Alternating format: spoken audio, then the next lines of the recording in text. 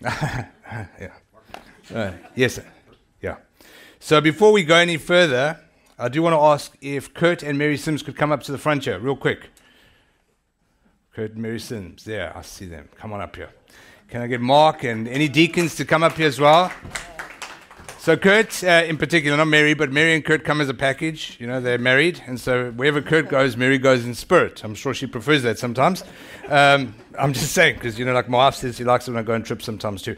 Anyway, Kurt's actually leaving this week to go to Kenya, East Africa, to go and preach the gospel. He's going to go and evangelize. He's going to go and pray with people, to trust people for a move of God. And so we as a church love sending people. And so we just want to pray for them as a couple. Before they go out, we want to pray for Kurt that the Spirit of the Lord will be upon him, give him wisdom, and that he will bless the fruit of his ministry. It's an important thing when people go to preach the gospel.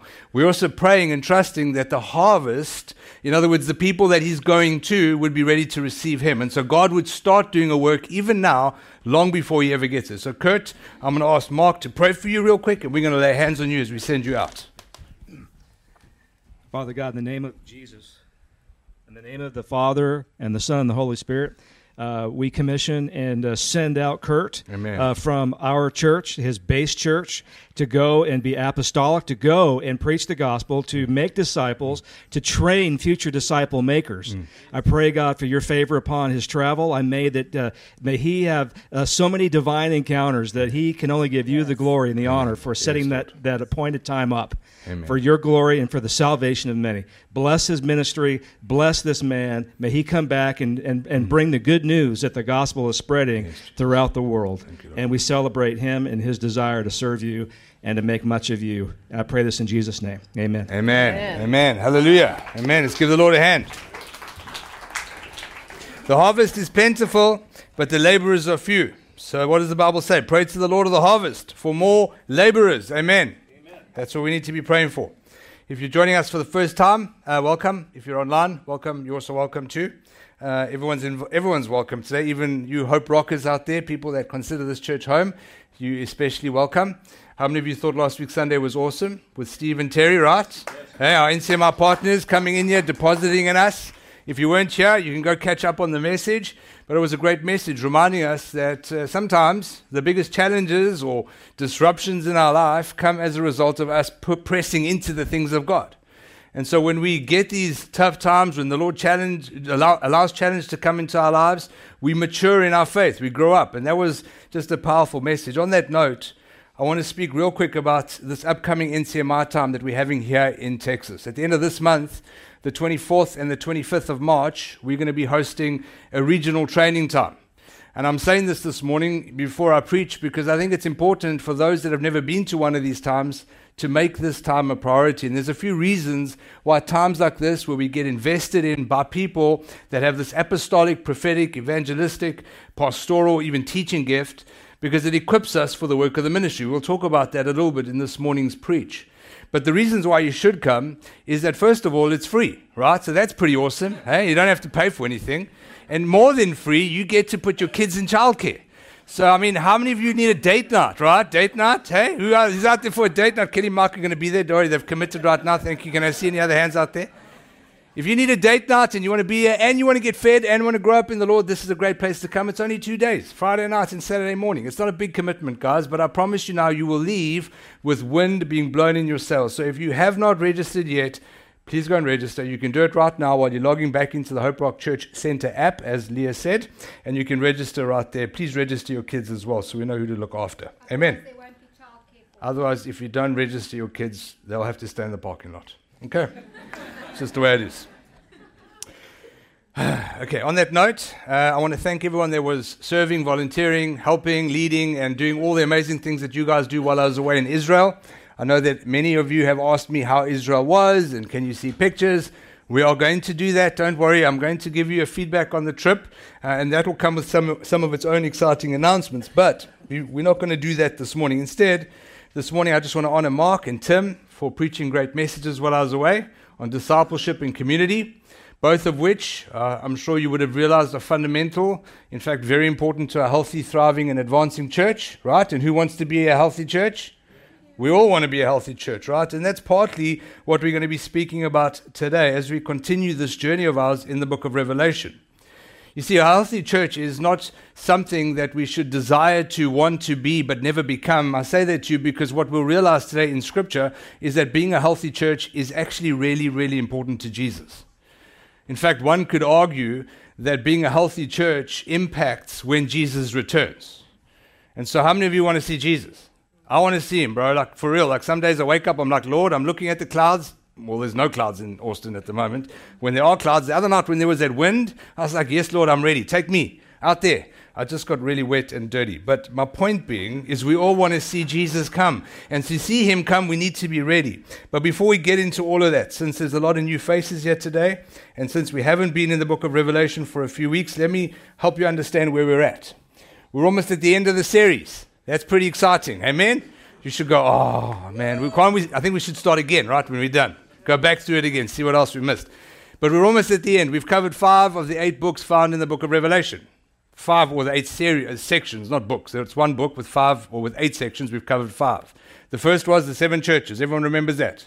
Letters to 7 churches in Asia Minor, modern-day Turkey, commending them and reminding them and rebuking them where needed. Those letters are relevant for us today. It then goes to the 7 seals. God the Father on the throne with a scroll in his hand. 7 seals on that scroll. Only one person was found worthy to open the scroll. His name is Jesus, which is great. That tells us that scroll, representing the purposes and the plans of God, is being unraveled by Christ, and he's working things out. From the 7 seals, we went to the 7 trumpets, warnings to a world that's turned its back on God, that it needs to come back to God. And if they don't, there's going to be a whole lot of trouble. And so the call to repentance is out there right now. In some sense, the trumpets are resounding even this morning, saying, come back to me, walk away from the world, and I will save you and give you eternal life. After that, we saw the 7 visions, pictures of heaven, the demonic realm, the supernatural realm, and we start to understand how all of this stuff fits together and why God needs to deal with it. And then we get to the 7 bowls of God's wrath. That's super exciting, wonderful part of the book where we read about all the stuff that God's going to do to the wicked. Pretty sad, pretty daunting, and pretty scary. However, the bowls are only as a result of ignoring the trumpets. If you ignore the warnings of God, you will receive his wrath. Unfortunately, that's the way it is. This morning, we're back in the 7 words of triumph. We've covered 4 of the words, and it's covered a whole bunch of stuff. The first word was about Babylon, this harlot, prostitute, city, the schemes and devices of this world that tempt us, not just as unbelievers, but as believers too. And how God absolutely detests the concept of worldliness and Babylon. The second word exposed us to the ultimate defeat of the beast of the sea, the beast with 10 horns that represent the kingdoms, nations, institutions, governmental authorities, anti-Christian regimes that are against God's people and have been persecuting God's people throughout the millennia. Good news is they will be destroyed. The third word of triumph exposed us to the fall of Babylon. Babylon will fall, friends. The world will fall. It's not going to get better. It's going to get worse for the world. I know sometimes it doesn't make any sense, but the truth is her power, greed, and sensuality will disappear one day, and we'll see some of that this morning. And then the last word that we covered a few weeks ago was that it's not just those who participate with Babylon. In other words, it's not just the people who are enticed by her seductions who will suffer, but every single person who has profited from Babylon, those people who peddle her wares, the people that ultimately tempt us as human beings and create industries and structures to draw people away from God, will lament when Babylon falls. And that brings us to today. And this last part of the section, we're going to cover 3 words of triumph this morning, and it's going to culminate with one of the most beautiful pictures in all of Scripture, and that is the marriage supper of the Lamb. So let's turn in our Bibles to Revelations 18. We're going to read from verse 21 this morning all the way through to chapter 19, verse 10, and we'll unpack it as we go. But let's bow our heads first before we do that. Heavenly Father, thank you for your word. Thank you that it is as true today as it was the moment it was written. In fact, when it was conceived in your heart, Lord, the word still has the same power today. And so, Holy Spirit, I pray that as we read your word, these would not just be words on a piece of paper, but they would be words of life. That you would do whatever you need to purpose with your words today, whether that is to convict us, whether that is to encourage us. But more than anything else, I pray that these words would point us closer and closer to you this morning, Lord Jesus. And I pray this in Jesus' name. Amen. Okay, Revelations 18:21 says this, Then a mighty angel took up a stone like a great millstone, and threw it into the sea, saying, So will Babylon the great city be thrown down with violence and will be found no more. The 3 points I have for us this morning are really the words of triumph, the fifth, sixth, and seventh word. And what we see here in this fifth word of triumph is it's reminding us of something really important, and that is the fact that Babylon is not going to be on this earth forever. Not only will Babylon fall, not only will God bring his wrath against Babylon, but everything that Babylon has, is, and will stand for is going to be removed entirely and altogether from this earth. Jesus says something similar about a similar issue that he's talking about in the Gospel. In the Gospel of Luke, in fact, it's found in Mark and in Matthew as well. He says this in Luke 17 and verse 1. He says, and he said to his disciples, Temptations to sin are sure to come, but woe to the one through whom they come. It would be better for him if a millstone were hung around his neck and he were cast into the sea, than he should cause one of these little ones to sin. Now, I had the fortunate privilege of being in Israel, and I did see a millstone. In fact, they were lying all around. There's a lot of them. People clearly had a lot of grain to grain, or grind, whatever they did with it, grinding it. Those things are pretty, insane. It's a really big stone, really heavy, made out of volcanic rock. Think of the picture, tying that over someone's neck. It sounds like a mafia story, right? I'll give you concrete boots, right? Throw you into the ocean, the Hudson River. Except God's doing that to people that tempt people to sin. That's what Jesus says. The context of what Jesus is saying is those that come into the church, those that come to especially young believers and tempt them to sin, there is a punishment that is waiting for them that is severe. And it tells us something interesting about Babylon's intentions. It tells us why Babylon, worldliness, the systems of this world actually exist. It's not for our benefit. Babylon doesn't care about us. She doesn't want us to get better and healthier and happier. She wants to destroy us, friends. She wants to cause us to move away from God. Babylon's intentions have always been to tempt the world to forsake the one true God in exchange for gods of their own making, the gods of money, the gods of power, the gods of greed, the gods of comfort, whatever God it is that distracts you from the Lord God Almighty. Those are the gods that Babylon wants you to go after. And what this text tells me is that this alluring, seductive temptation is not just something that lost people in this world have to deal with, right? Revelations 18 verse 4, what did the angel say to the church? Come out of Babylon, my people. In other words, the world seduces the church. It starts to infiltrate the church. It wants to infiltrate the church. That's actually the sort of the focus of Jesus' message, is they're coming into the church and they're dragging believers back into sin.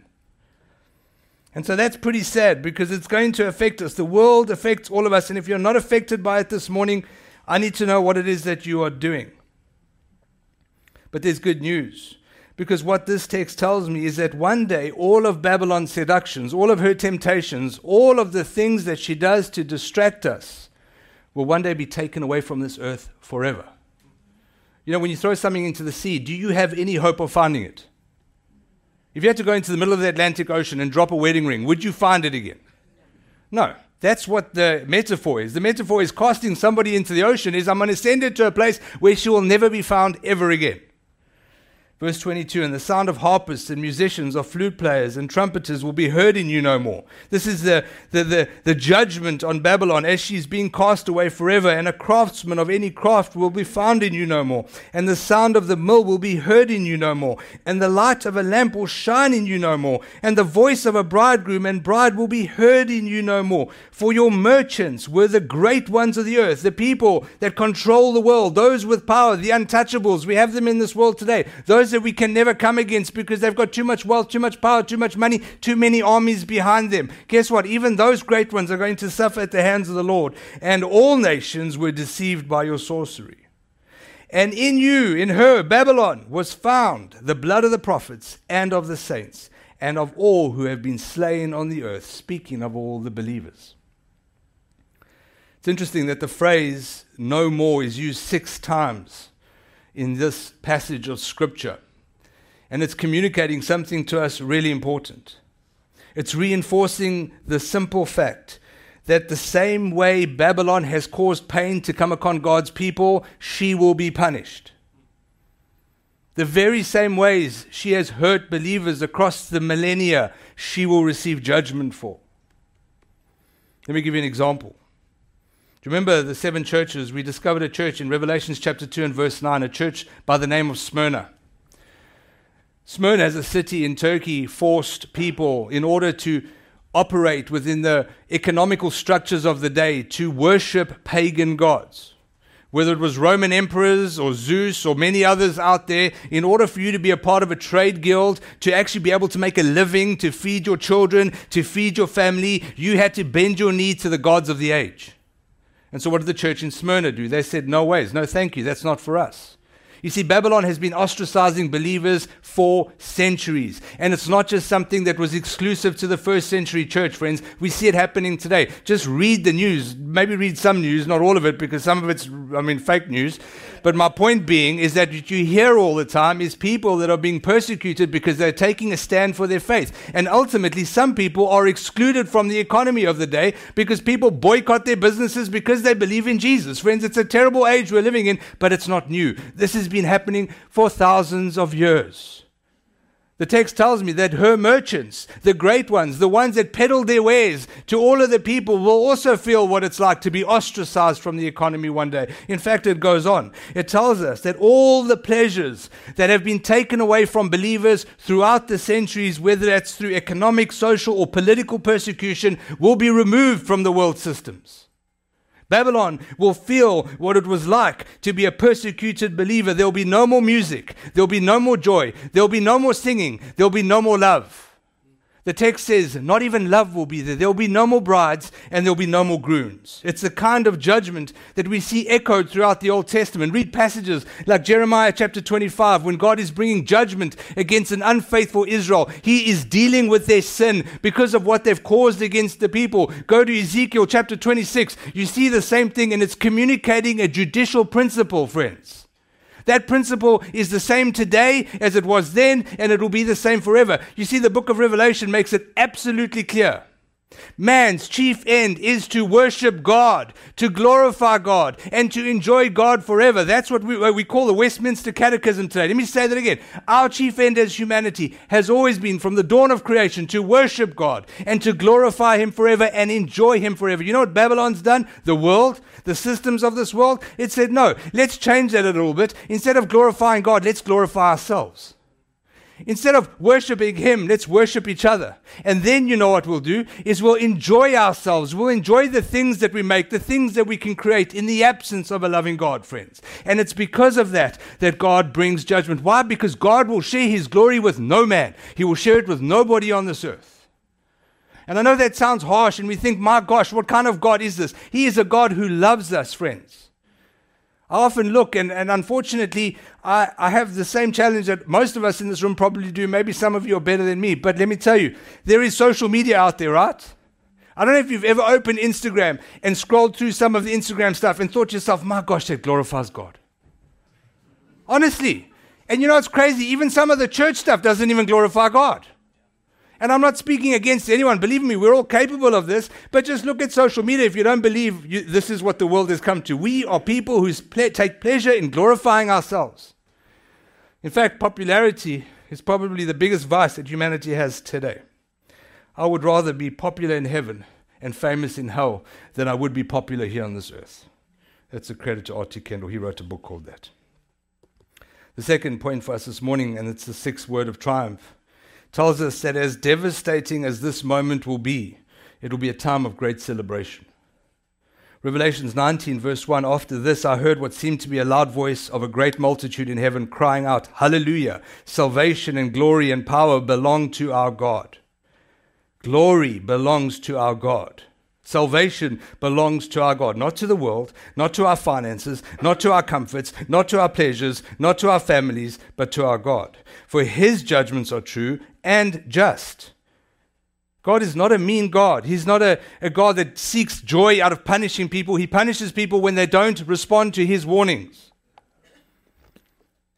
He has judged the great prostitute who has corrupted the earth with her immorality and has avenged on her the blood of His servants.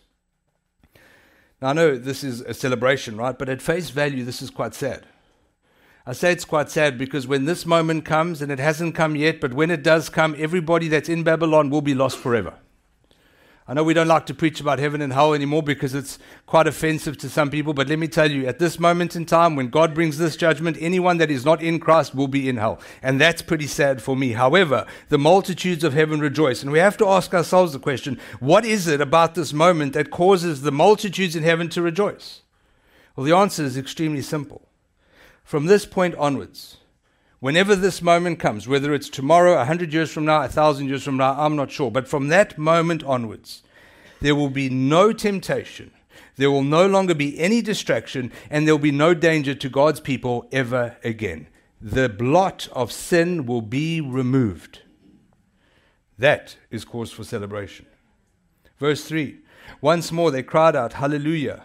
The smoke from her goes up forever and ever. You know that word hallelujah, we sang it this morning in a couple of songs already, and we'll probably sing it some more. That word hallelujah comes from two Hebrew words. The first word is the word halal, and it means joyous praise to God. In fact, there are a group of psalms in the Old Testament, I think it's Psalm 113 to 116, called the halal prayers. And they praises to God for how good he is. When we say hallelujah, we're talking about the goodness of God. And then the second word is the word Yah, which is a shortened version of Yahweh. The God that Moses met at the burning bush, the God who is the name above all names, the King of Kings. Yahweh came in the flesh in Jesus Christ. And so when we sing hallelujah, we're saying all glory, all power, all honor belongs to God and to Yahweh, the God of the universe. The smoke from her goes up forever and ever. It is echoed in Genesis 19. And Abraham, verse 27 of Genesis 19, looked down towards Sodom and Gomorrah, toward all the land of the valley, and he looked, and behold, the smoke of the land went up like the smoke of a furnace. You can go to where Sodom and Gomorrah once stood today, and I'll tell you, there's nothing there. All that's left is a very faint outline of a city and huge, giant blobs of sulfur that you can light, and they'll burn. Pretty intense, actually. In fact, that's where they mine a lot of sulfur today. All things will be worked out for our good, the Bible says.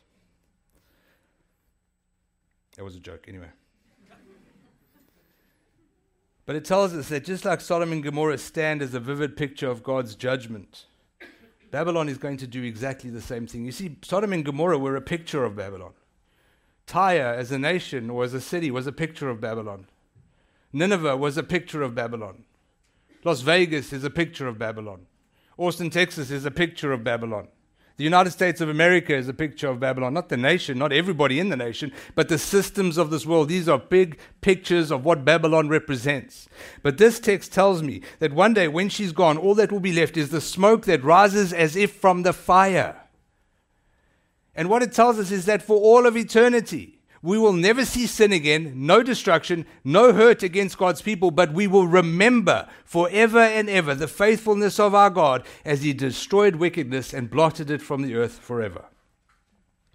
And the 24 elders, verse 4, and the 4 living creatures fell down and worshipped God who was seated on the throne, saying, Amen, hallelujah. And from the throne, only one voice comes from the throne. That's the voice of Jesus. Came a voice saying, Praise our God, all you his servants, you who fear him, great and small. We are transported back to Revelations, the earliest age, Revelations chapter 4, and the throne room of God.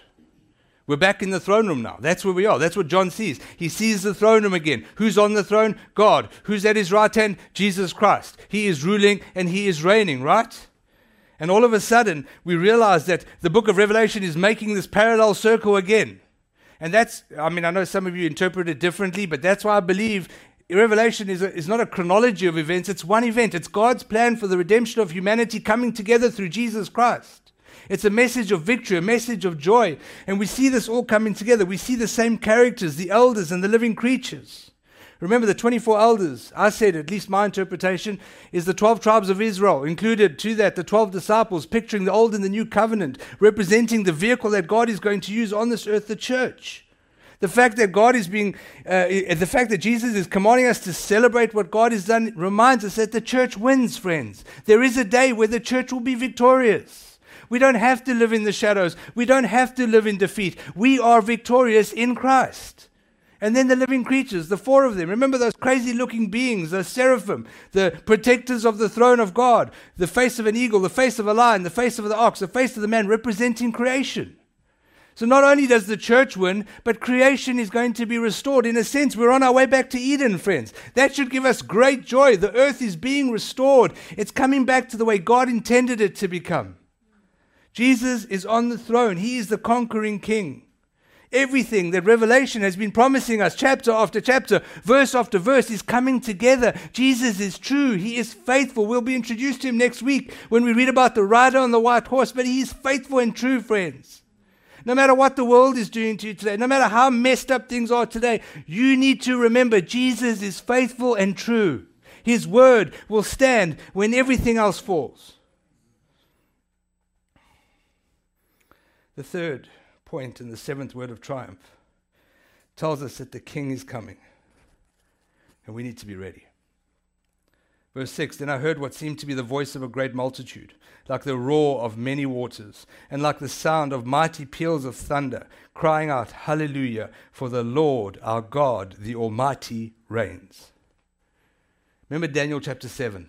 Remember that beautiful picture speaking about Jesus being presented to God the Father. Daniel says in Daniel 7 verse 13 and 14, and behold, I saw one like the Son of Man riding in on the clouds, and he was presented to the Ancient of Days, and to him was given a kingdom and a dominion and authority, an everlasting kingdom, a kingdom that can never be taken away. Well, guess what? This is fulfillment of it right here. Jesus is on the throne.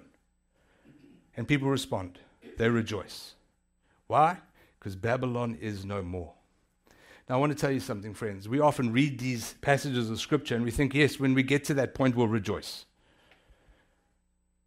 I believe our rejoicing starts right now. In fact, if you haven't been rejoicing yet, we need to start rejoicing. One could argue that the only way we can achieve victory in our lives is through rejoicing. Because when we rejoice about who Jesus is, we remind ourselves how faithful it is. And it's through the faithfulness of Christ that we are victors. And even though this has not happened yet in the natural, what does the Bible tell us? It tells me that I'm seated with Christ in heavenly places. That God is the same God yesterday, today, and forevermore. That we are a people who are not of citizens of earth, but citizens of an eternal kingdom. And so we can rejoice because this has happened in a sense. And so victory is ours. When your challenges come, rejoice. Let me tell you, you want to know how to sort of disarm the enemy? Rejoice. I know it's hard and it's not easy, and I'm not trying to say this flippantly. I know what it means to be in bad places and have really heavy stuff on you. But friends, we have to fight through that and say, I remember who Jesus is. I know he wins, and so will I. Revelation 19 verse 7. Let us rejoice and exult and give him glory. Then the second half of the verse says, for the marriage of the Lamb has come, and his bride has made herself ready. This is the crux, friends. This is the main thing this morning. One of the most beautiful pictures in all of Scripture. The Lamb has returned, the King has come, and the bride has made herself ready.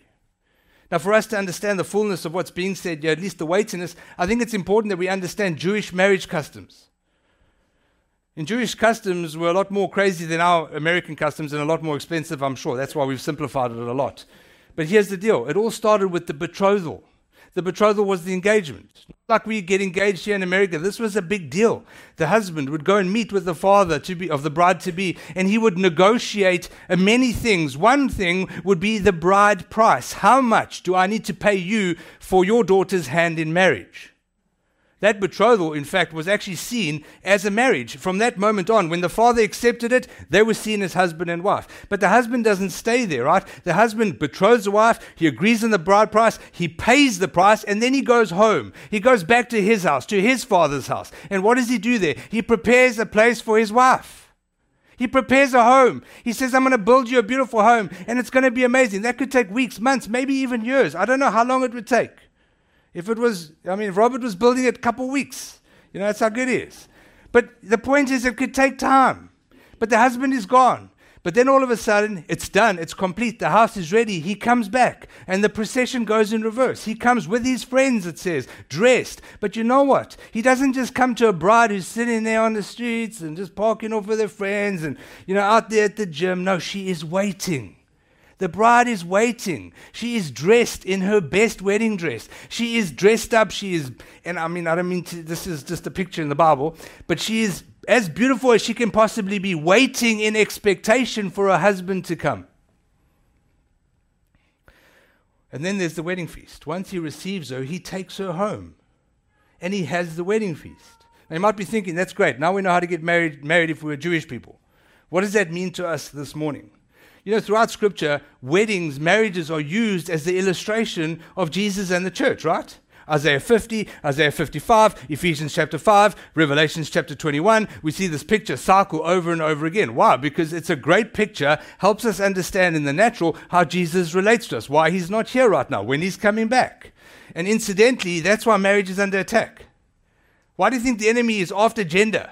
Because he doesn't want people to be married. Sexuality, temptations, all of these things that come and mess up our marriages, because if he can destroy a marriage, he's ruined people's understanding in the natural of how Christ relates to us. Thank goodness God is bigger than us and he can redeem all things.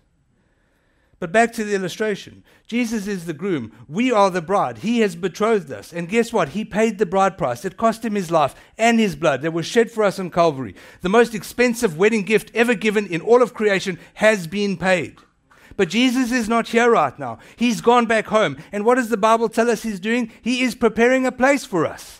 He is waiting to receive us. He's making sure that heaven is ready to receive his people. But I want to tell you, friends, he doesn't stay there. He's starting to come back. And we're seeing glimpses of things happening all around the world. And I'm not saying he's coming back tomorrow, but what I do know is that he is heading back to his church. But there is a responsibility, friends. We don't just get to sit here and park off and wait and say, well, he'll come back one way or the other. No, we have to be ready. The Bible says that the bride has made herself ready. You know, there's a parallel between what happens to Babylon and what happens to the church. In fact, if you could read this, you should probably read it side by side. You should see the fall and the destruction of Babylon and then read the marriage supper of the Lamb. Because what it's telling us is as the world is spiraling down and being destroyed, the church is meant to be rising up, friends. We're not meant to be going across into the world. We're meant to become separate from the world. We're meant to become different to the world. We're meant to become more Christ-like.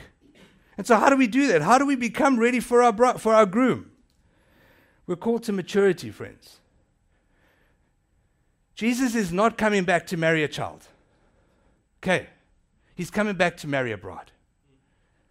Right now, the church is not ready for Jesus' return.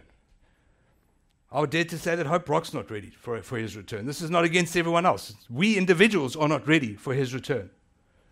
Paul says this in Ephesians 4. He says, so that we may no longer be children, tossed to and fro by the waves and carried away by every wind of doctrine, by human cunning, by craftiness and deceitful schemes. Rather, speaking the truth in love, we are to grow up in every way into him who is the head, who is Christ. If we want Jesus to come back soon, friends, our responsibility is to grow up. Marco, you have to grow up. I have to grow up. We have to be better at spotting this progressive gospel that's invading the church and deal with it in love and say, this is not the gospel. This is not the Lord that I serve. There are fundamentals we need to start standing for, not standing against. Don't go out there and bash people over the heads, but let's stand for what we believe in as the church. Let's rise up. Let's say, no, we will not be moved. The Rock of Ages is our foundation, and he tells me the truth, not the world, not the systems. And no matter how much you tell me not to gather for worship, I'm going to gather for worship. Why? Because he's worth it. That's what a mature church looks like. It's a church that understands what it means to be in local community, how we're accountable, and we need each other. We can't do this without each other, friends. It's a church that's united, not divided. That's not fighting over stupid things. We're making the main one the main thing all the time. Maturity means that we leave Babylon. It means that where we do find Babylon has invaded our lives and we are caught up in the systems of this world, we start to cut it out. I'm not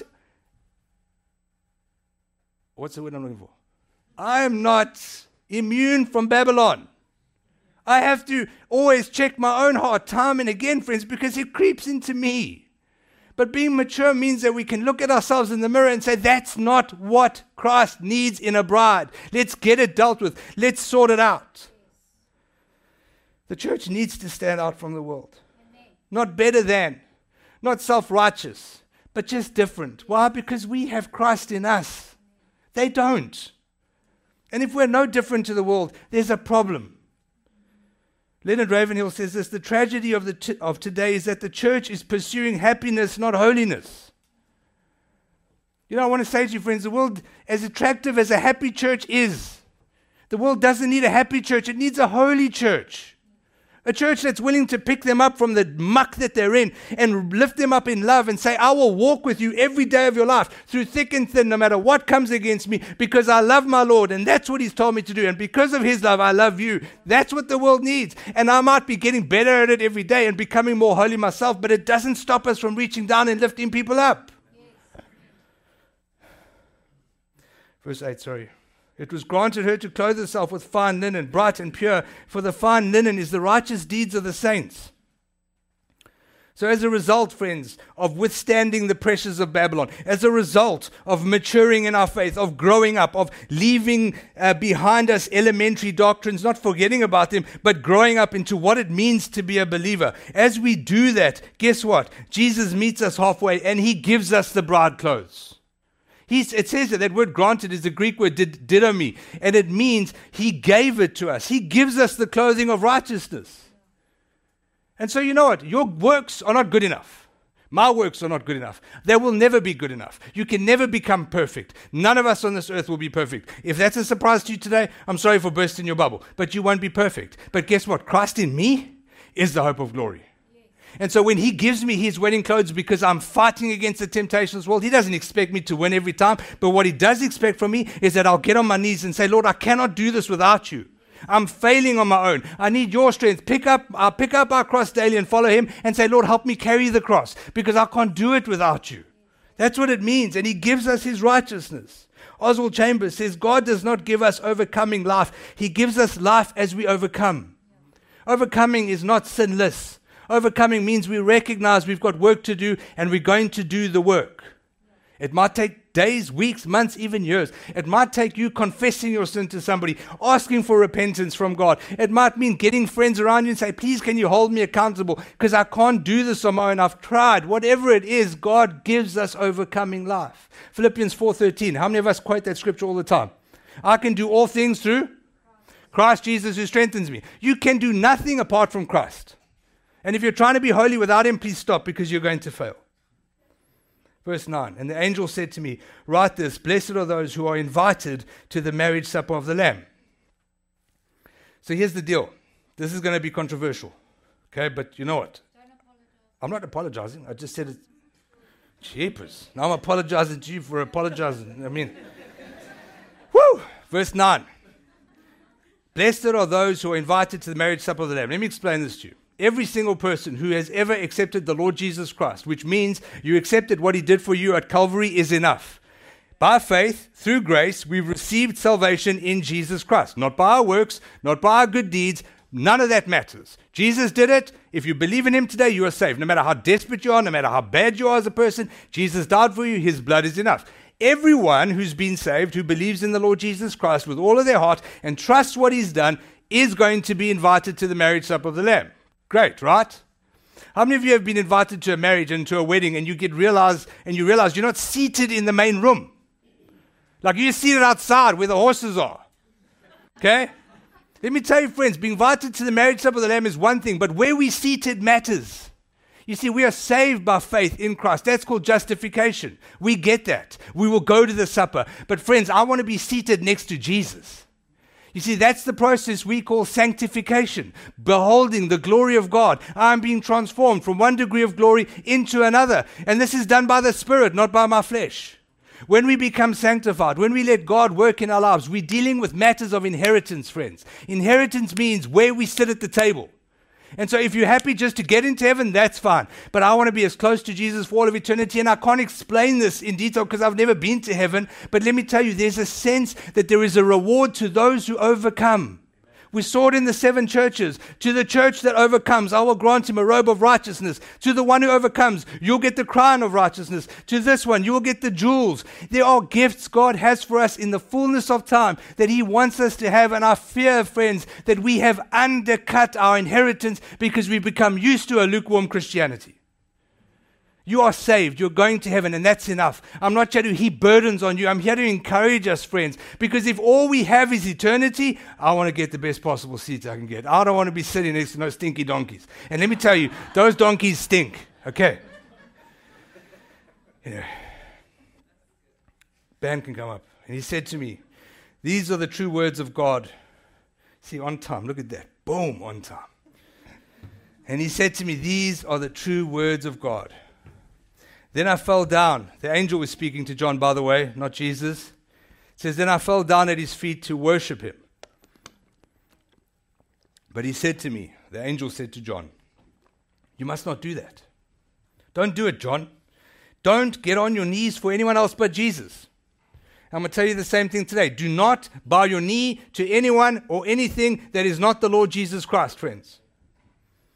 For I am a fellow servant with you and your brothers who hold to the testimony of Jesus.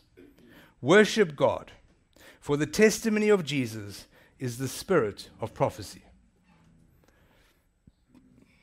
This angel was pretty awesome, I'm sure. I think if we saw an angel, we'd probably be wanting to worship them as much as John was. But the angel says something interesting to John. He gives him two things to do. I know this message, even though it's a celebration, you might be thinking, gosh, I feel like, there was a lot, and, am I good enough? Am I going to sit next to Jesus? Where am I sitting at the table? What more can I do? How do I get there? Friends, I want you to be free this morning. The angel tells us what to do. He says, hold to the testimony of Jesus. You want to know how you get close to Jesus? Hold to his testimony. In other words, go tell people about Jesus. Believe that what he did for you on the cross is enough. When the devil comes and tells you you're not enough, you say, buddy, I know who Jesus is. You clearly weren't there at Calvary because he bought me with his blood. I am enough. In fact, I'm more than enough in Christ Jesus. Hold to the testimony of Jesus. You want to sit next to him? Hold to his testimony. And then go and preach his testimony. And then go and fulfill the Great Commission. And then he says this, worship God. Two things. Worship God, hold to the testimony of Jesus. Why? Because the spirit of prophecy is the testimony of Jesus. Every biblical prophetic word that should ever utter out of our minds has to be grounded first in what Jesus accomplished for us. It's not about speaking into the future. But when we're in Christ, he gives us the words, and it always builds people up. The testimony of Jesus builds people up. Yes, it might convict people, but it's not going to condemn them. The enemy condemns us. Jesus convicts us.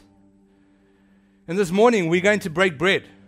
We're going to celebrate communion together. This is a mini version of the marriage supper of the Lamb. I know it's not really like, wow.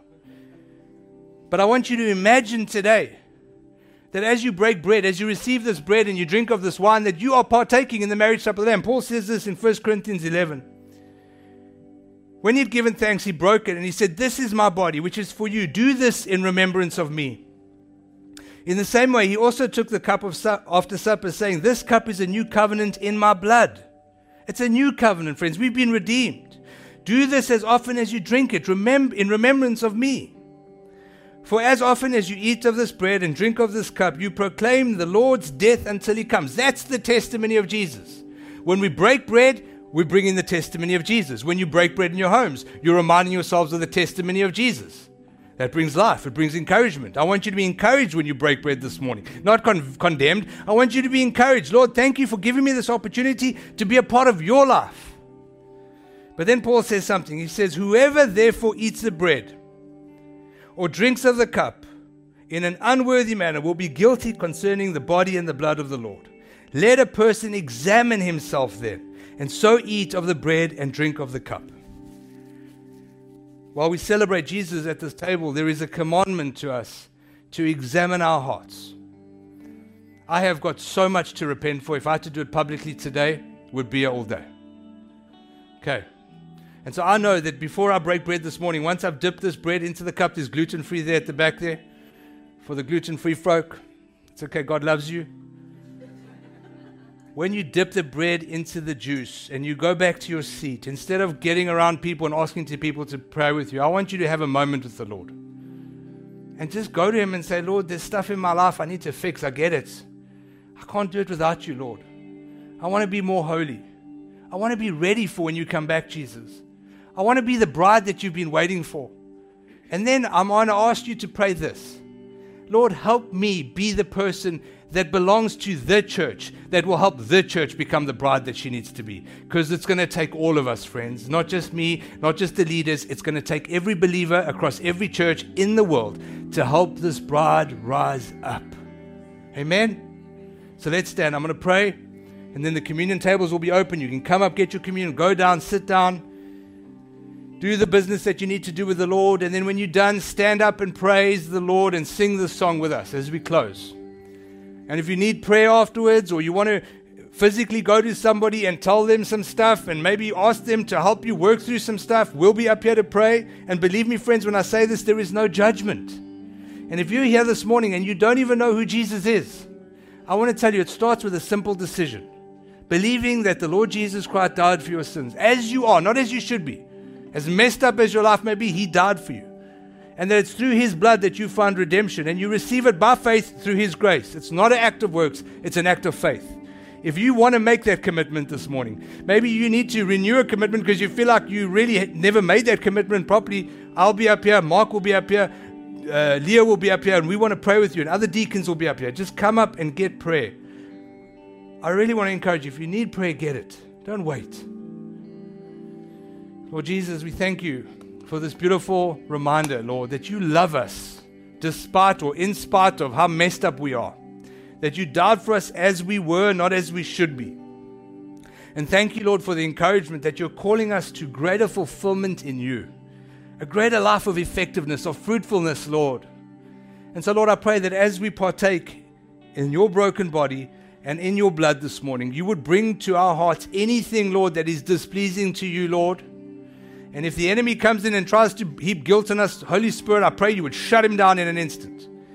But give us strategy, give us wisdom, even give us people's names who can walk a journey with us to become the bride that you expect us to be. We love you, Lord. I pray that Hope Rock Church would grow up to be this bride, Lord. We're not there yet, but Lord, do your work in us that we can all become the bride you're coming back for.